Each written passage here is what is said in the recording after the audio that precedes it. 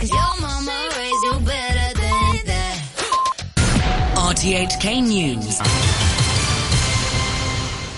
It's 1 o'clock. I'm Robert Kemp. The headlines. Mainland telecom giant Huawei sues the US government. Liberal Party leader calls on the government to exclude economic crimes from its plan to change extradition laws. And a minibus driver is given a suspended sentence to knocking over and killing an elderly woman. Chinese telecom giant Huawei says it's suing the United States for barring government agencies from buying the telecom company's equipment and services. Speaking at a news conference in Shenzhen, rotating chairman Guo Peng said the US Congress had repeatedly failed to produce evidence to support its restrictions on Huawei products, and the company was taking legal action as a last resort. The US government has long branded Huawei a threat. It has hacked our servers and stolen our emails and source code. Despite this, the U.S. government has never provided any evidence supporting their accusation that Huawei poses a cybersecurity threat. The chief financial officer of the Chinese tech firm Huawei, Meng Wanzhou, has appeared in a Canadian court where she's faced an extradition hearing.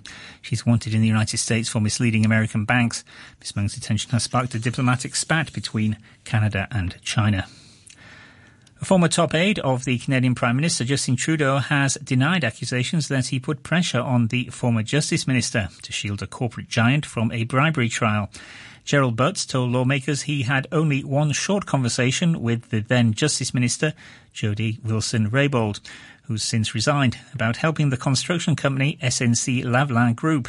It's the BBC's Nada Tawfik.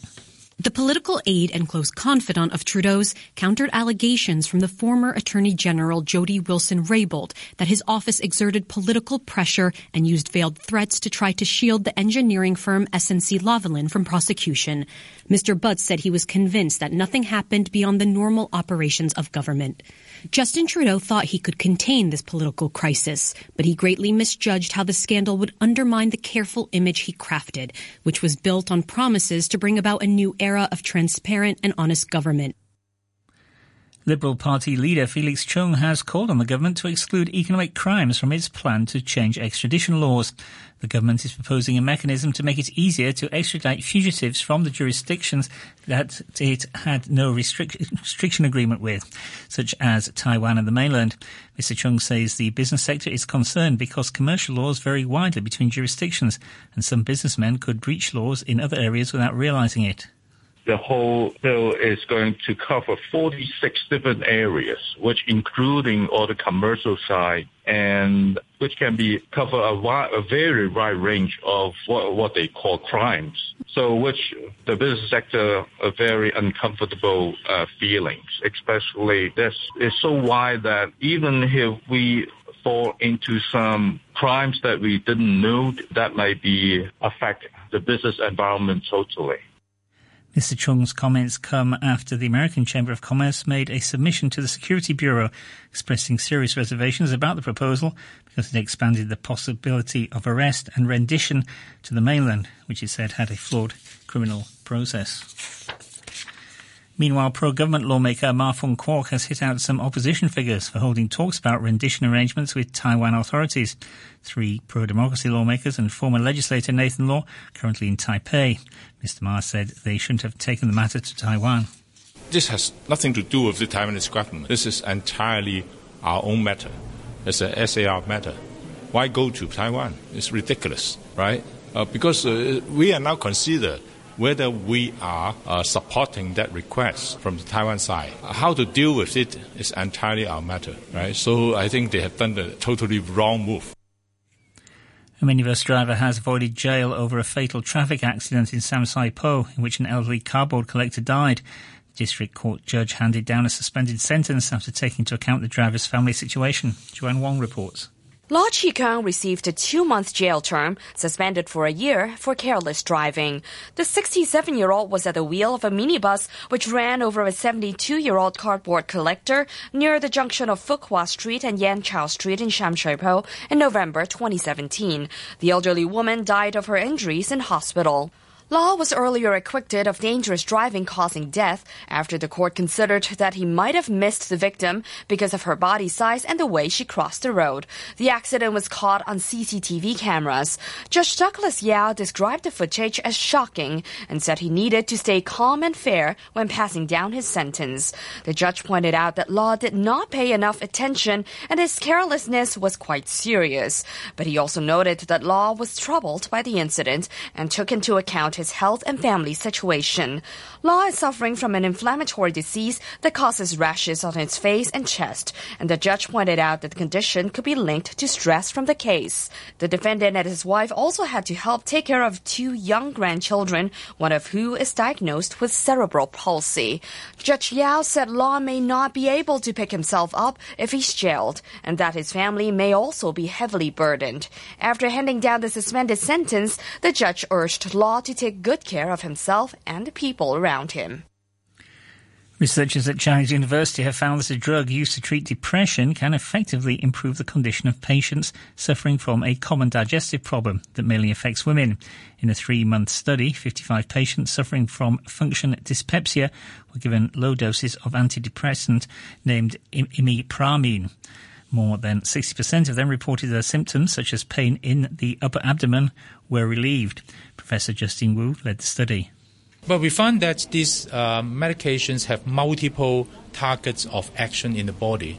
Apart from regulation of the mood, imipramine has also been shown to regulate the pain perception of the body, and it also affects a few neurotransmitters inside the body which have been involved in regulation of mood and also pain. So that's why, although we use a very low dose of this antidepressant, it also helps significantly to bring down the dyspeptic symptoms. Health Services legislator Joseph Lee says he's very encouraged by negotiations between the hospital authority and public hospital support staff. Staff cancelled the protest today after the authority offered an 8% pay rise. Staff had demanded 12%. Here's Mr. Lee. The adjustment of these supporting grade staff salary pay scale and pay point has been discussed for quite a while, for at least 2 or 3 years. And unfortunately, the hospital authority is rather reluctant to enact this pay point adjustment. And with the negotiation from this trade unions of the supporting grade, I think the hospital authority seems to back down and also to take into consideration the importance of retaining the staff. The chairman of the Elderly Commission and executive councillor, Lam Ching Choi, has clarified that neither the Commission nor the government have discussed hiring foreign domestic helpers as carers in subsidised elderly homes. The plan was reported in a local Chinese paper yesterday, quoting government sources. The Secretary of the Community Care and Nursing Home Workers General Union says he believes the government may be testing the idea. But Cheng Ching-Fat said the skills of elderly carers were very different from those required by domestic helpers. A group has urged the government to tighten screening procedures for non-refoulement claimants seeking asylum in Hong Kong, saying they should immediately be sent back to their home countries if they twice miss a scheduled meeting with immigration officials. Around 30 people from the group No Fake Refugees held a protest outside government headquarters in Tamar. They claim the vast majority of asylum seekers here are not really refugees. Excuse me. The group's convener, Dominic Lee, says the government hasn't been able to process around 250 non-refoulement claims.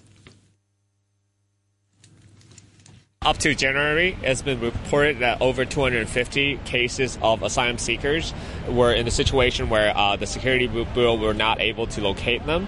So they were either gone or absconded or deliberately avoided the meetings with the Security Bureau. So because of that, we're here today to protest and ask the Security Bureau to remove the asylum seekers' status, as well as if they were being caught, we ask the Security Bureau to take them back to their home country.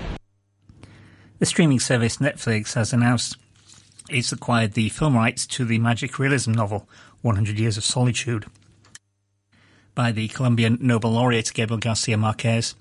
The project will be the first time the saga has been adopted for the screen.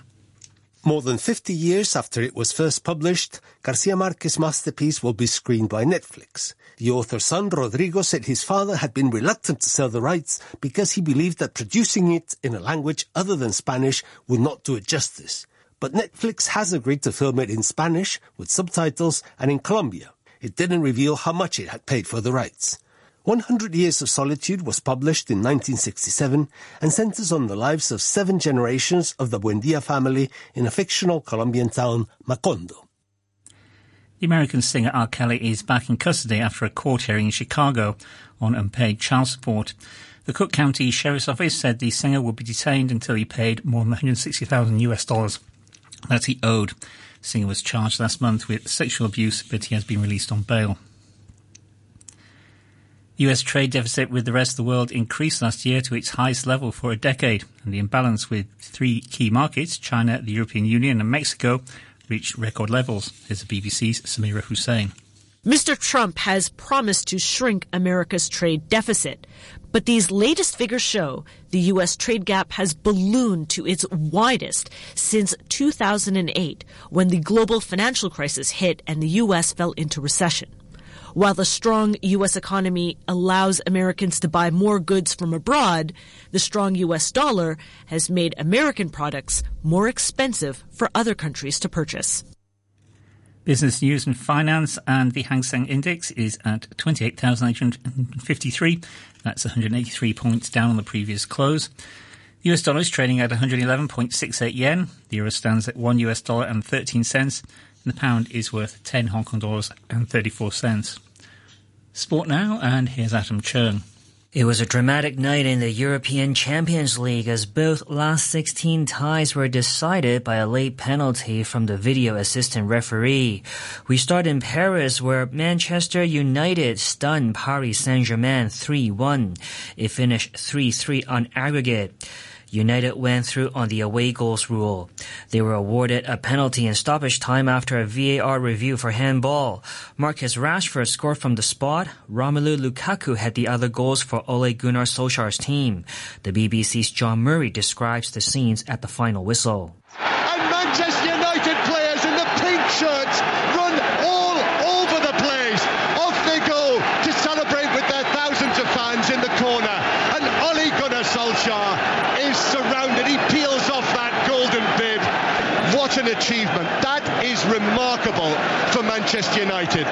They are the first team in the history of the Champions League and the European Cup to lose by 2 goals at home in the first leg and still go through the tie. That is history for Manchester United in this great competition. In the other Champions League tie, Porto left it late to secure their progression to the last 8. They beat Roma 3-1 in Portugal. The decisive goal came from Alex Telles, who converted from the penalty spot in the second half of extra time. That after Alessandro Florenzi had been penalized after a video review for pulling back Fernando.